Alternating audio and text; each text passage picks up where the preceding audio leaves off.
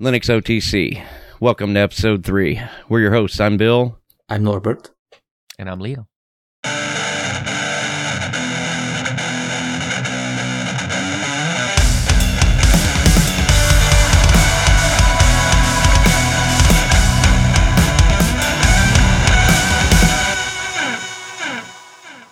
Right.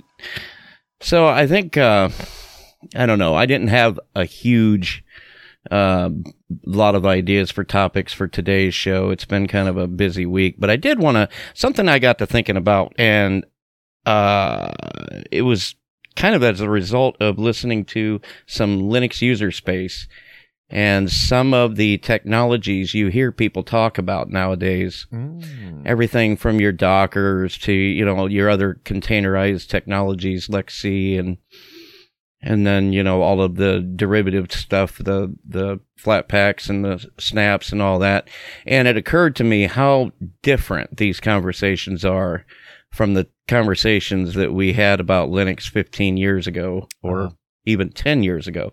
I guess what I'm getting at is where we are now is really impressive. And if you would have told somebody, if you would have told me 15 years ago that these are the things that we would be talking about, I would be really impressed, because in those days it was all about, hey, I got my Wi-Fi working on this laptop, but I'm still trying to get it to work on this laptop, and nowadays we're talking about building, containers and doing orchestration and things, and we're managing all of these different server workloads remotely, and just it feels magical.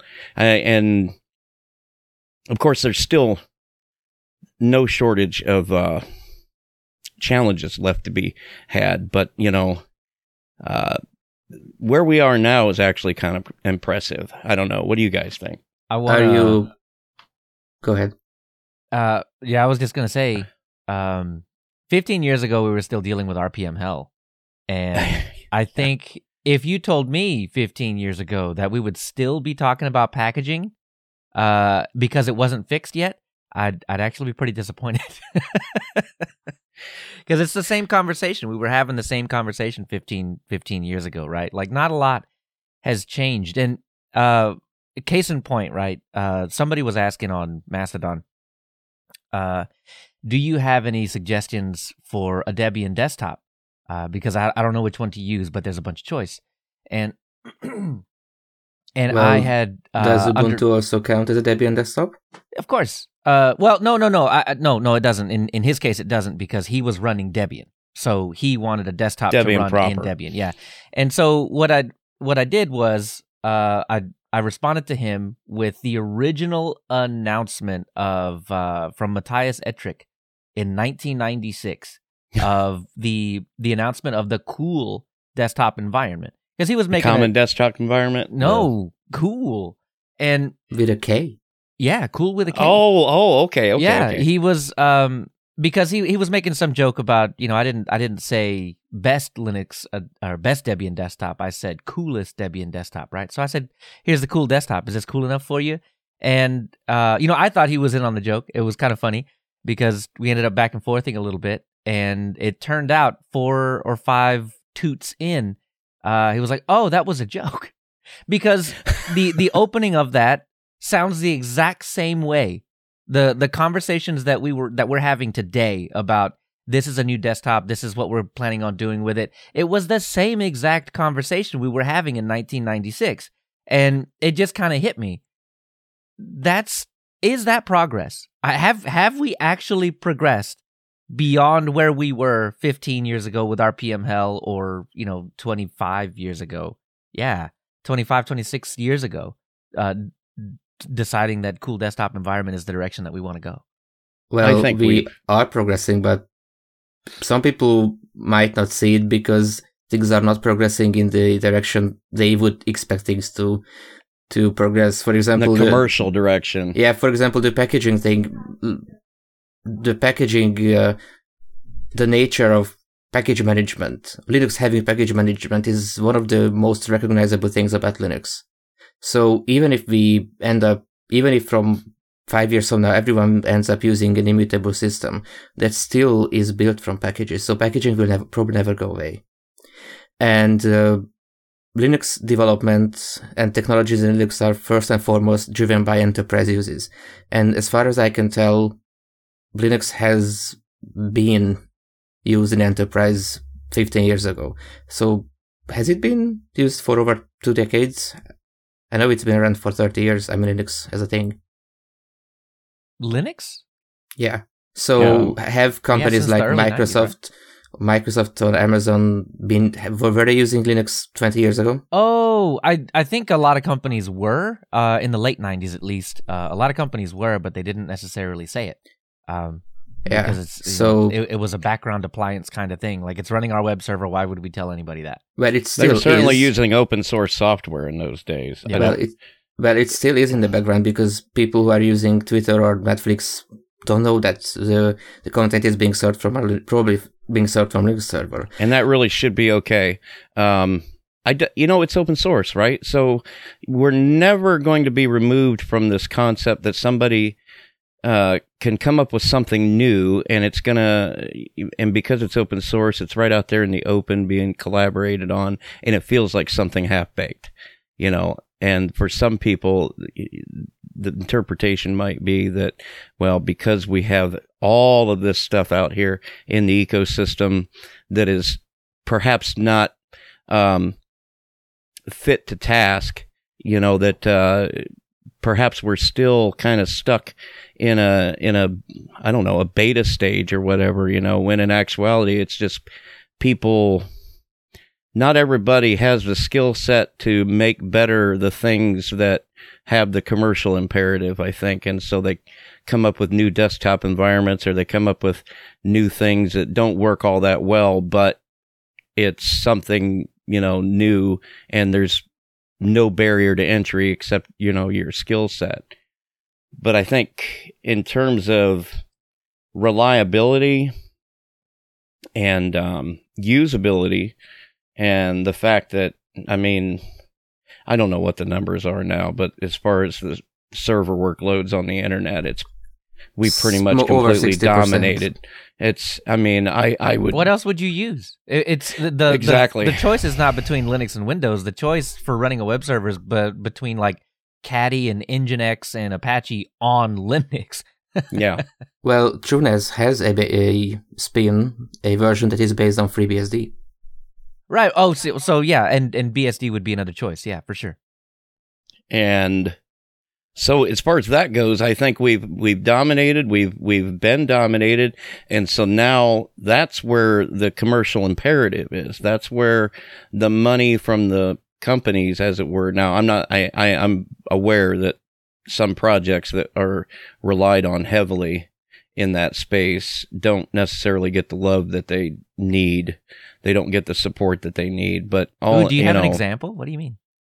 Like OpenSSL and things like that. Oh, I remember that. What was that? Heartbleed, right? Yeah. And and then things like Log4j and stuff like that pop up, and it's all because these are low-level infrastructure projects that are being leaned upon by large corporations that are not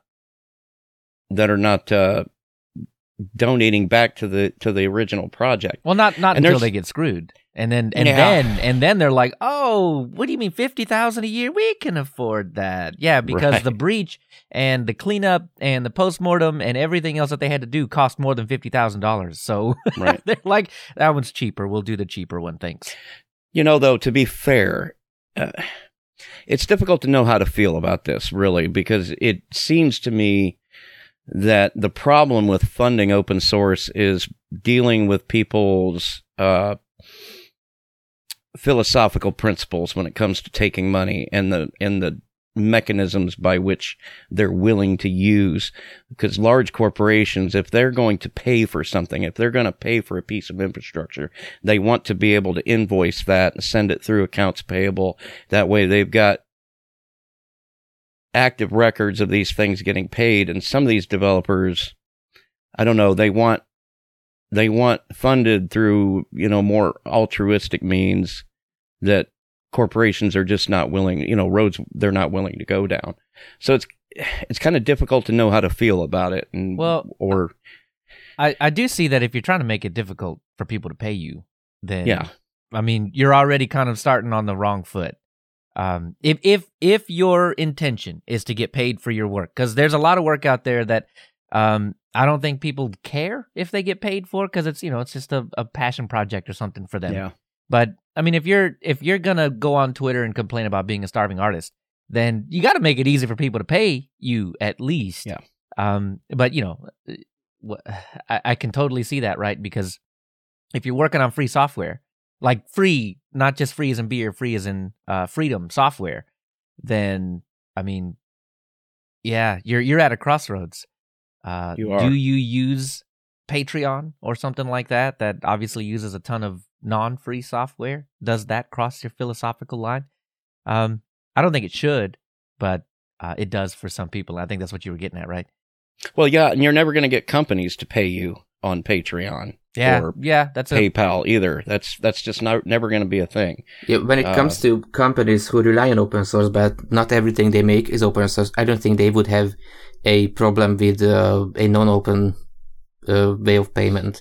But a lot of companies support projects not by financial means. They pay their employees to submit to contribute code to those projects.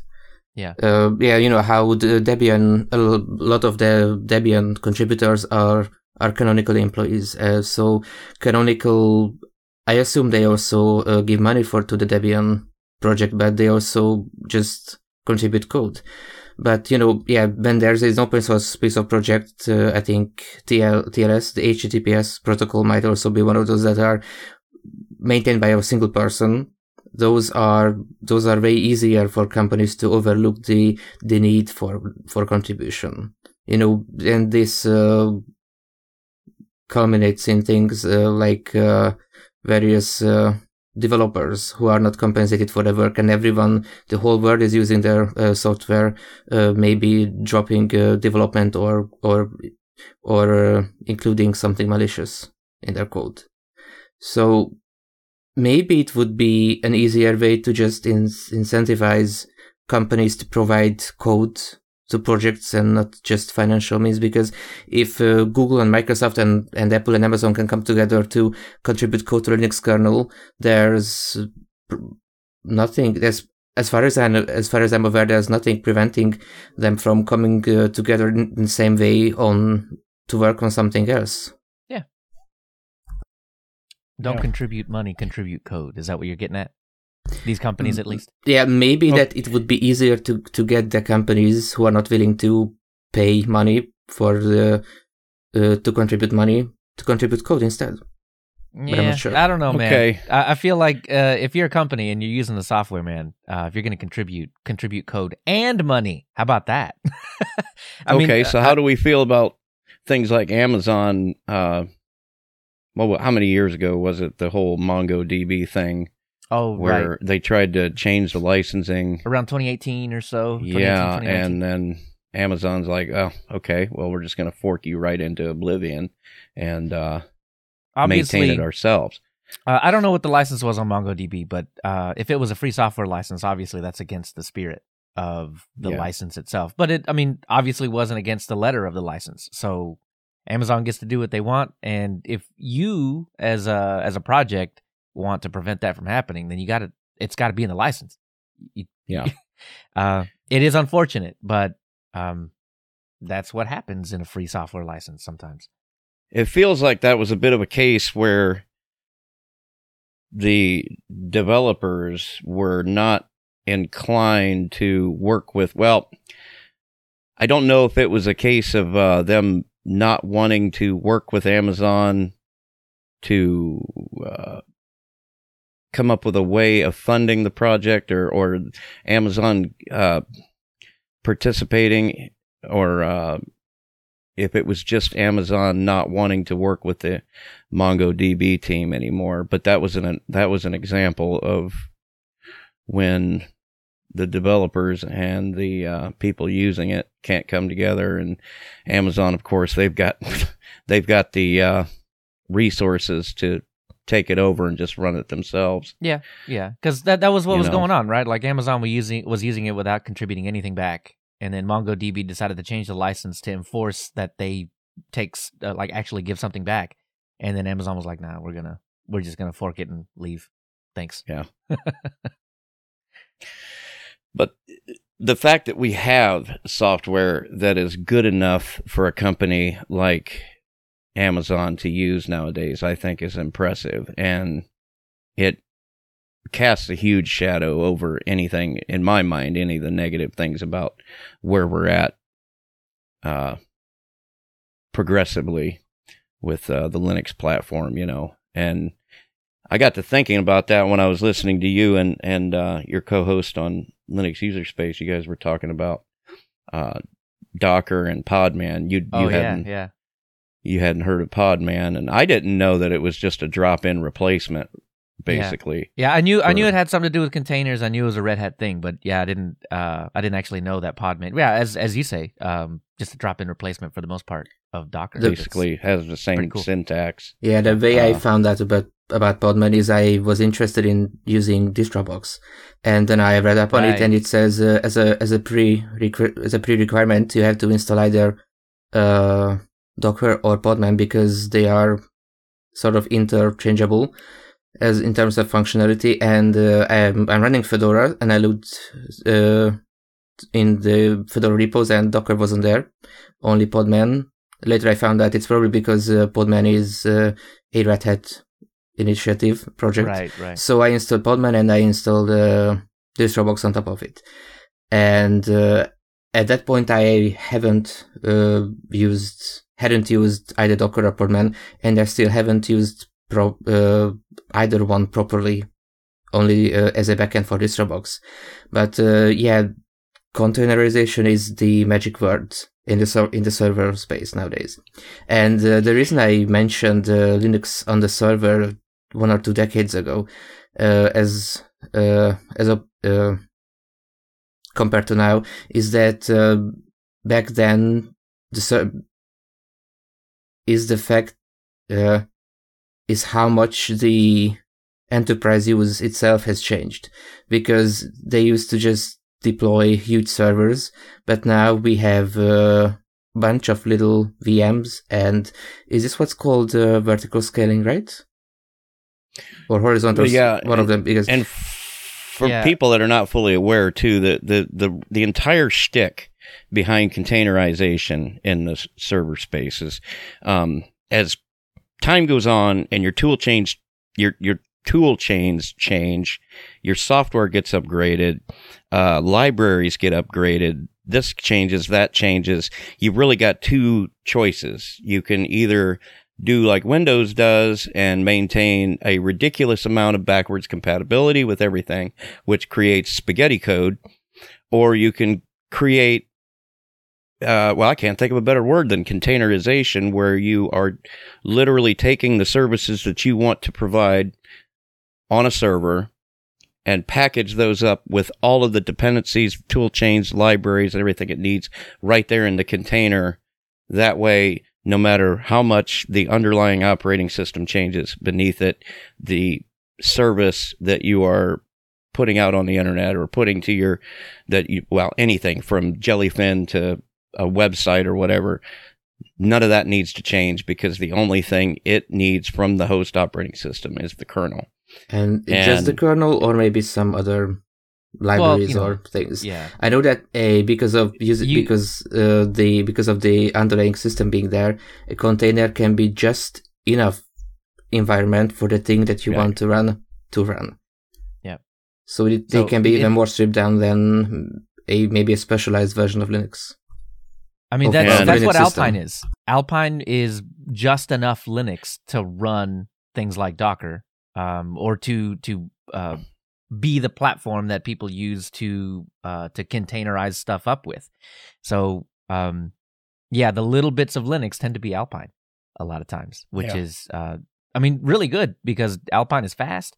Alpine can be very, very slim, and just enough. Everything about containerization is just enough, only what you need and nothing more Just to give you the basic interface tools to be able to access, to work with the containers, to access the containers, to have a file system to put your Docker Compose in.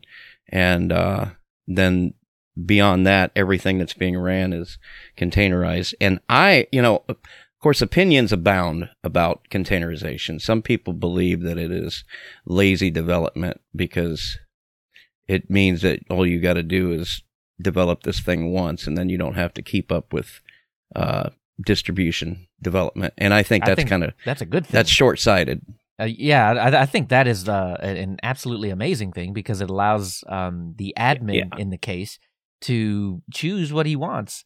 If that's Debian, if that's Ubuntu, if that's Fedora or Red Hat or whatever, the container runs exactly the same in every single on every single platform that you put it on, and that's the beauty of containerization. So I mean, what you were describing is short-sighted, right? Because it's naive too, because it would be hard enough just keeping up with distribution development on one distribution, but if you're trying to develop something that's going to work on several different distributions, or even just to keep up with Fedora and Debian at the same time would be an impossible task. Yeah, well, keeping up with Debian 9 and Debian 11 at the same time is already a really, really hard task to do. Containerization, man. That was a very interesting choice of the mentioning two distros, Debian and Fedora, because that was sort of my setup for the past year, running on Fedora and having Debian 11 in a DistroBox container so that I can have access to the Debian repos, because as in natural sciences, biology and things like that, there's and even physics. I have never studied physics, but I know that a bunch of the packages in the Debian and Ubuntu repos are specialized tools for research, and some of them that are more biology related I actually used from within a Debian container. And I mentioned the DistroBox, but I didn't explain what it is if someone doesn't know. DistroBox is basically it's an automated system. You create a distro within a distro. It will pull a container image, one of the images that you would use for a Docker setup for a distro within a distro. So basically, it's like a CH root, as far as I know. You still use the host kernel, but you enter an environment just like you would enter a CH root. Is that a good comparison? I'm not sure. But you can run more than one application within one container. Yeah, and you can do that with Docker too. Yeah. So basically, it's not as stripped down as running something like Nextcloud or. But you don't have to have like a separate display server running. Yeah, what's interesting is I tested it out. I went into my Debian container, I installed Tuner, and I started it on my laptop on Fedora SPA, and I was expecting it to start through Xwayland because I didn't expect the container system to figure out and connect to my Wayland display server, but it started it. That's fantastic. But it did start it as Wayland native. I know because I opened XEyes and the eyes were moving, so that's very interesting. And there's Did you open XEyes in the distro box though? No, I opened XEyes as it is installed on the host system. I keep it run because sometimes I just check whether an application is Wayland or Xwayland, because more and more things are running Wayland native, and I'm really happy about that. And there's a couple of new distributions that use a DistroBox at the backend. For example, Vanilla OS and Blend OS, which basically when you say that you want to install a package and you give it a flag, for example, AUR or DNF, it will use an Arch or a Fedora container, for example, in case of Vanilla OS, which is Ubuntu based. And I think the developer himself mentioned that you can even install Steam and play games while having Steam set up within a container, which is very interesting.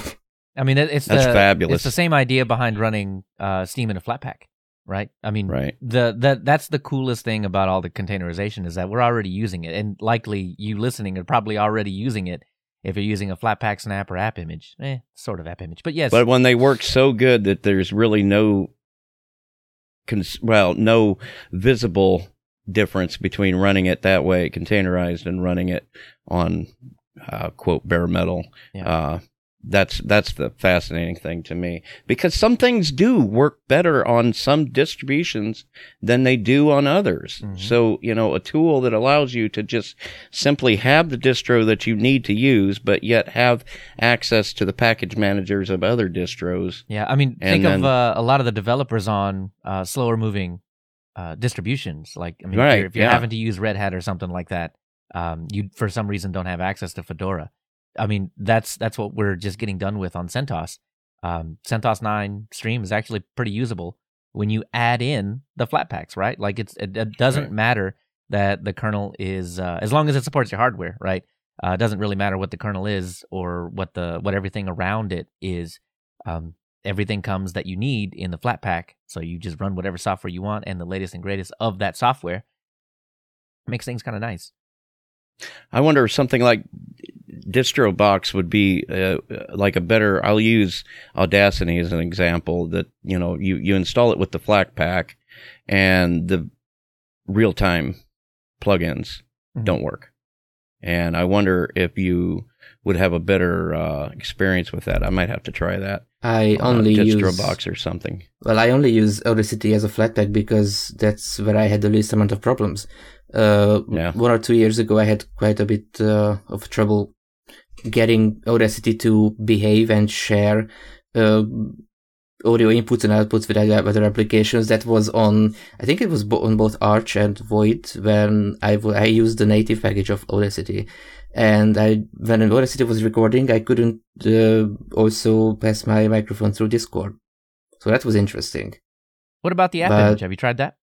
No. The app image works good, but you don't have any theming. Yeah, I haven't really tried app images. Windows 95, which whatever. That's fine with me, honestly, because if I'm in Audacity and I'm staring at Audacity, then the only thing I'm staring at is Audacity itself. So I'm not too worried that it doesn't integrate itself into the operating system if you're running the app image.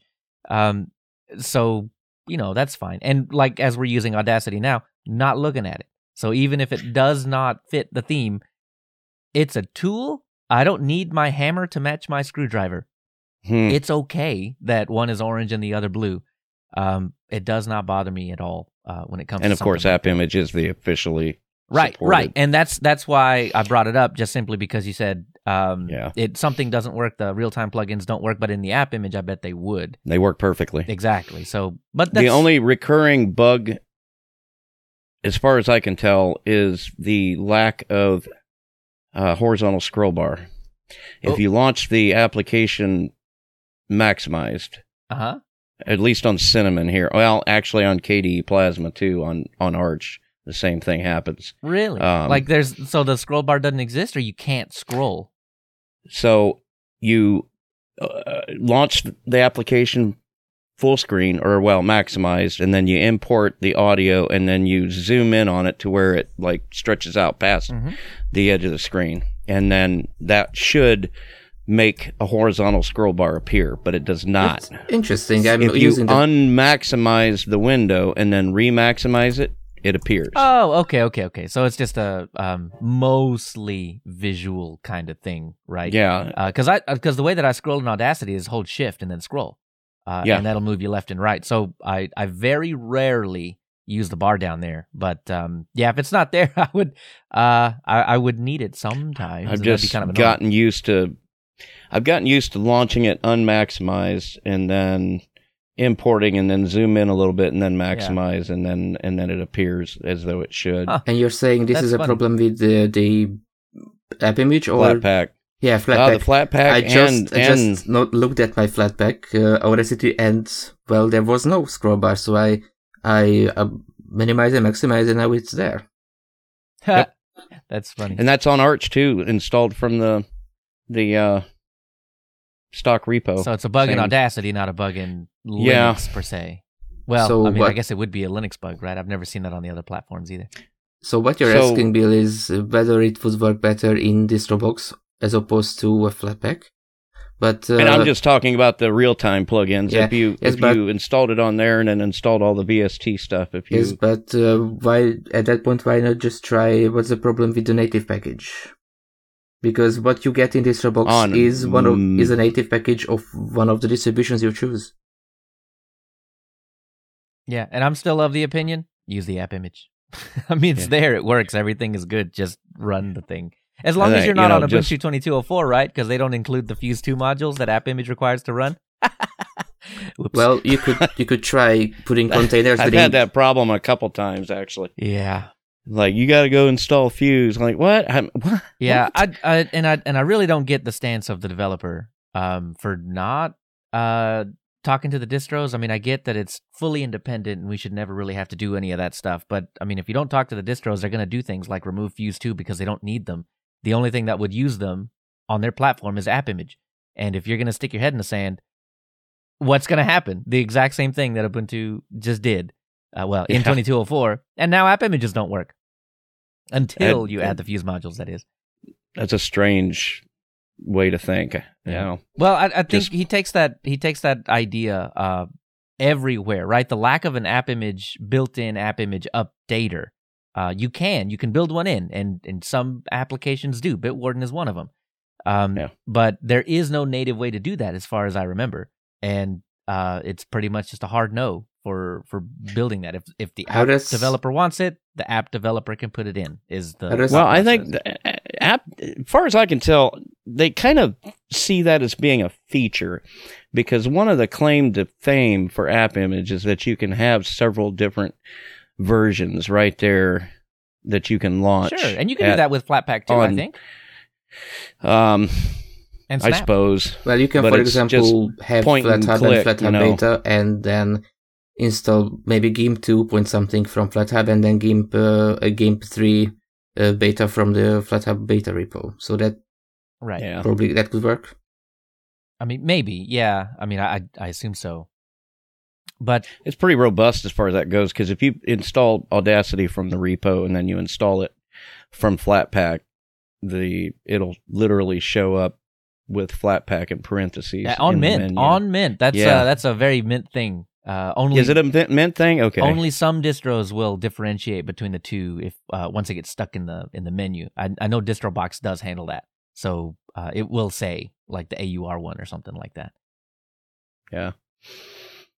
Good old AUR. Yeah. It will say the name of the container. So if I have a container named Debian and I install Audacity within that, it will, and I export it to be listed in the application menu, it will say something like Audacity on Debian. Yeah. There you go. That is pretty cool. I like that a lot. But as far as app image goes, my final word on that is their whole reason for existence, right, was to be able to run anywhere. Yeah, without that conversation, you're not running everywhere. Yeah. I mean, your average Linux nerd will work all that out fairly easily, but, somebody that just needs to download this thing and run it, Yeah, and I think that's the majority of people, too. I think the majority of people don't care. I think it's nerds like us that like to sit here and talk about the difference between all the packaging, and how one benefit, a benefit of one is better than the implementation of another or something like that. Yeah. So I wonder how the conversation goes to someone that doesn't care about packaging. I do wonder that. They just look at how well the program runs, and that's it. Well, yeah, I mean, if it runs at all, I suppose they never really change it unless it's running terribly or anything. What comes to mind is the backlash around the Firefox Snap startup time, which is, I mean, that was long though. That was. I agree with that backlash. It was 12 seconds. 12 seconds in 2015 i5. I mean, not a super fast CPU by any stretch. But, I mean, 12 seconds to my browser, 12 seconds. And I know that it was only the first run, but I reboot a lot. So, I mean, it affected me probably more than most, but still, 12 seconds, man. They got it down to 8. and then now it's like 2, so it's fine now. But it was 12. And my problem with Snap is that a lot of people like to hate on Snap.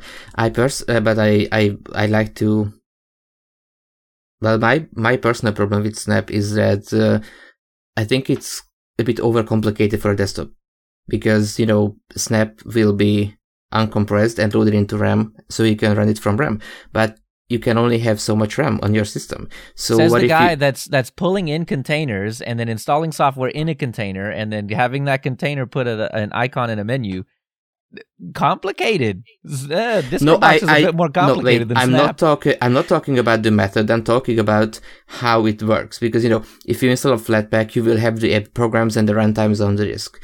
If you install a Snap, you will have the Snap archive. And every time you want to run it after a reboot, it will have to be loaded to memory, and then you run it from memory. But what if there's not enough space in memory? So let's say you're told to get more memory. Yeah, because if you run the Firefox Snap, it loads into memory, use it. You maybe close it and use some other programs, and maybe they fill up your memory.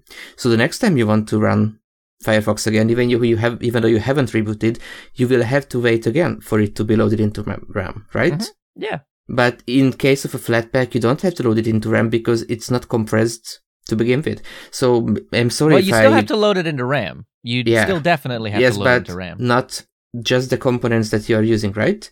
But with Snap, because on disk it's compressed.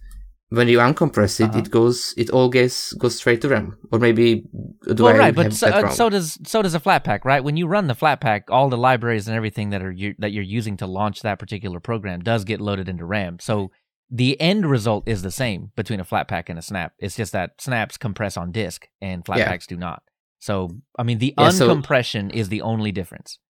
Yeah. So maybe I phrased it wrong. I wanted to get to what my problem with Snaps is. Being the compression, it makes sense on a server, but I don't really like the compression aspect on a desktop application. Yeah, well, I tend to use Snap on the server. That's pretty much where I use Snap.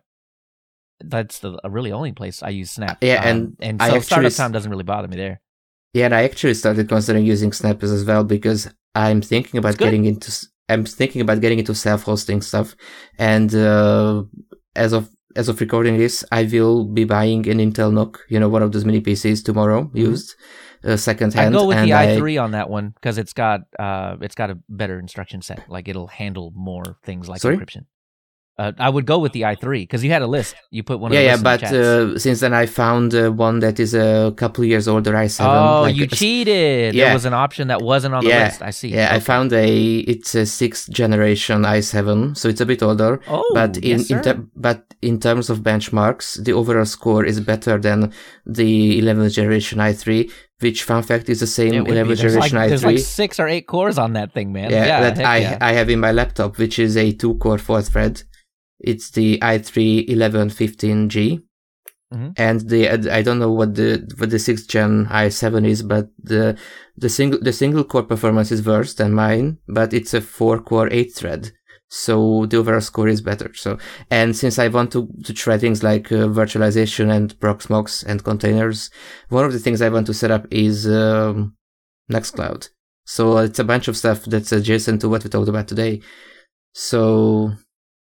Not a huge fan of that Nextcloud Snap. Oh, that's why it's absolutely fantastic.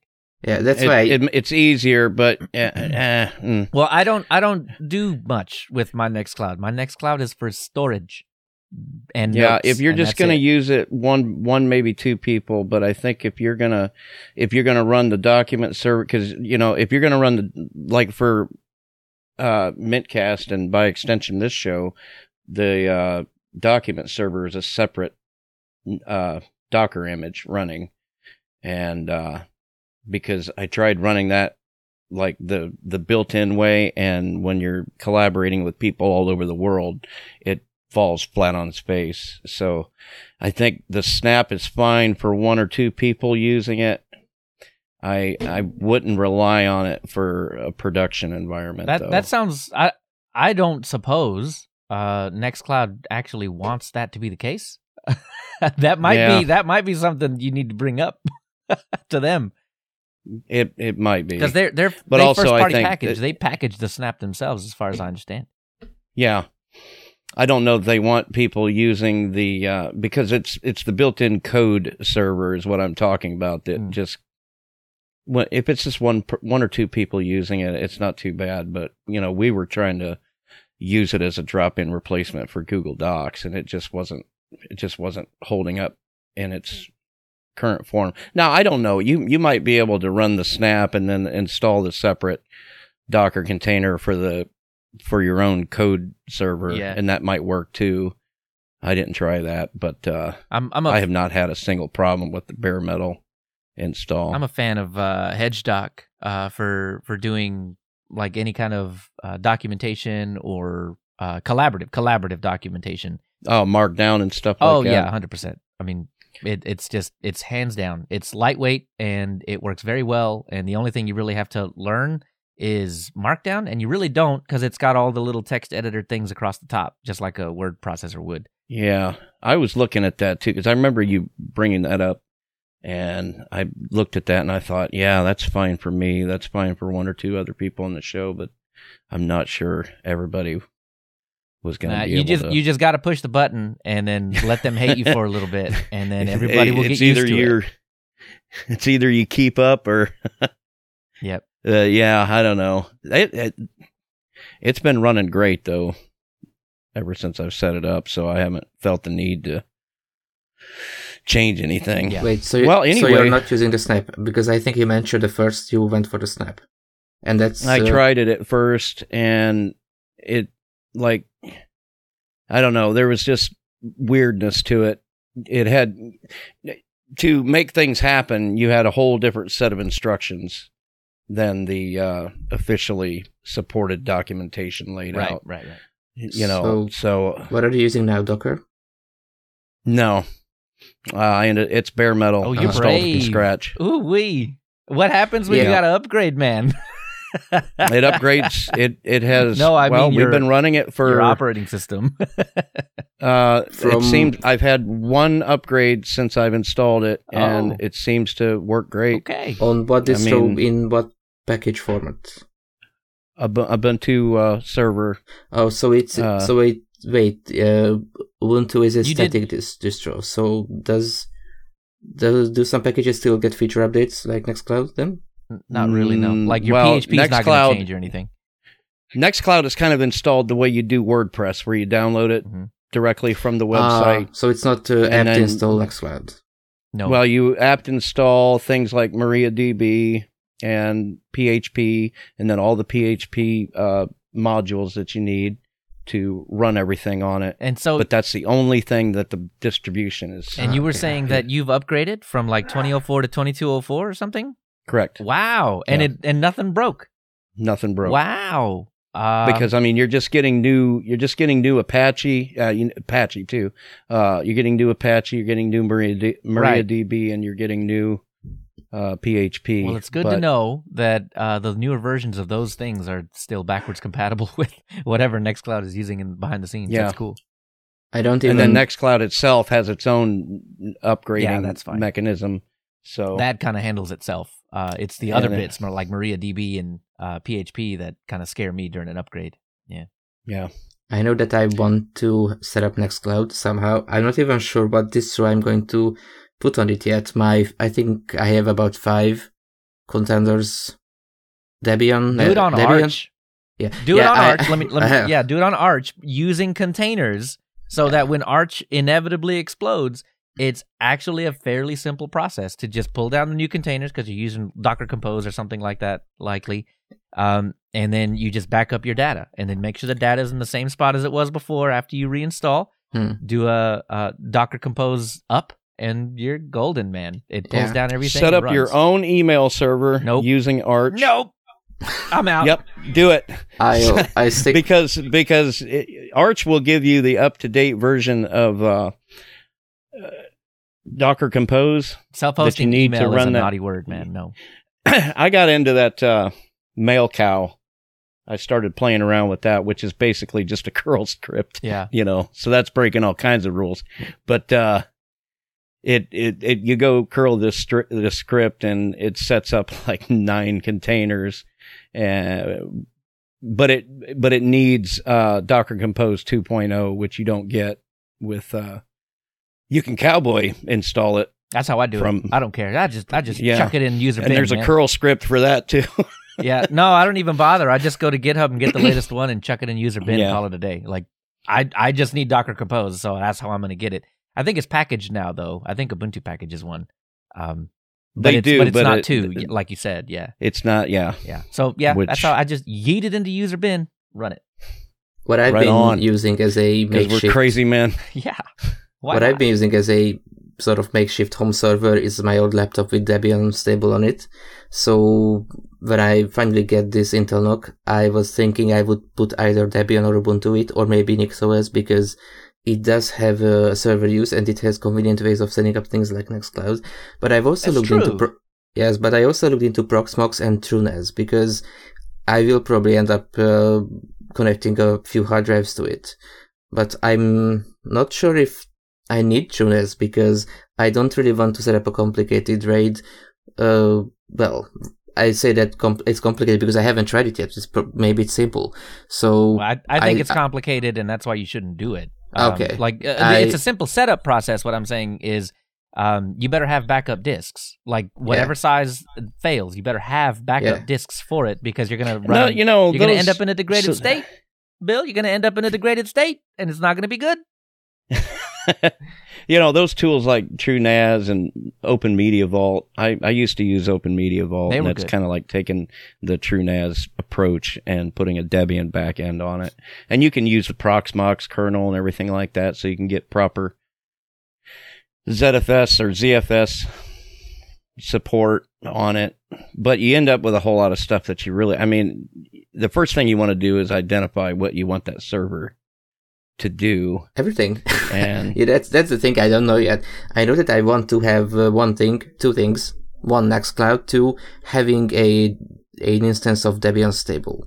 So first, I was thinking maybe I should just install Proxmox and then have a Debian system running on top of that. I have a friend who mentioned he tried Home Assistant OS, which has a one-click deployment for a bunch of container stuff like Docker, like Nextcloud, but I'm not really interested in the smart home management aspect of it. And then he recommended TrueNAS.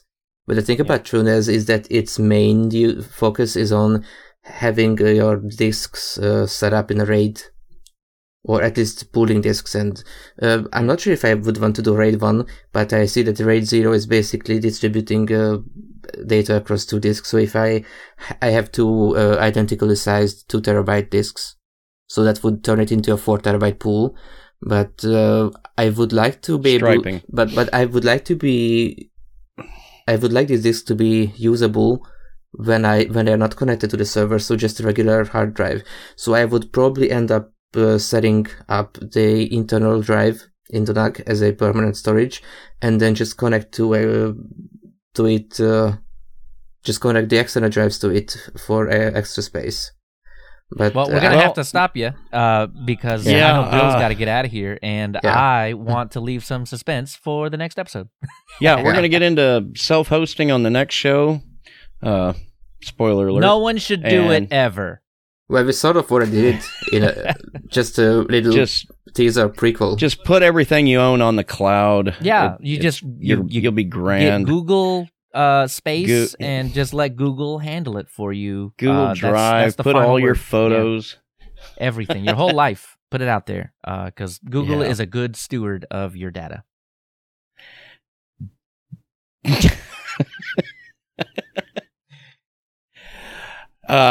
Well done keeping a straight face there. I don't know. There's arguments that maybe they are, but they're not. That's an argument for another day. No. The reason I could keep a straight face is that I was too busy thinking about a joke to make in connection with this. But the best I could do is, if Apple still had iLife, then I could say that if you keep everything in iCloud, that's your iLife. It is. Hey. All right, kids, we're going to get out of here. Email the show, linuxotc at proton.me. It doesn't roll off the tongue. Comment directly on the website. That seems to be a couple of people have made use of that. Right now, we've just got it's really a just Discord me. channel. I'm actually the one dropping all the That's me. Yeah. We got a Discord channel. Go join that. Let us know one way or the other where you think we would have the best social media presence, because we could just set stuff up willy-nilly all over the place, but I really would rather just focus on one or two things. The fans want a Facebook. That's what they want. Yeah, we want Facebook groups. Well, that's what Three Fat Truckers is on, and it makes me like hurts my heart a little bit every time. It hurts. But anyway, we're going to be back in a fortnight. We're going to talk about self-hosting. We're going to have a lot of fun. Until that time, I've been Bill. And you still are, and I'm still Norbert. You said that last time. And I'm Leo. Oh, I am recycling jokes, sorry.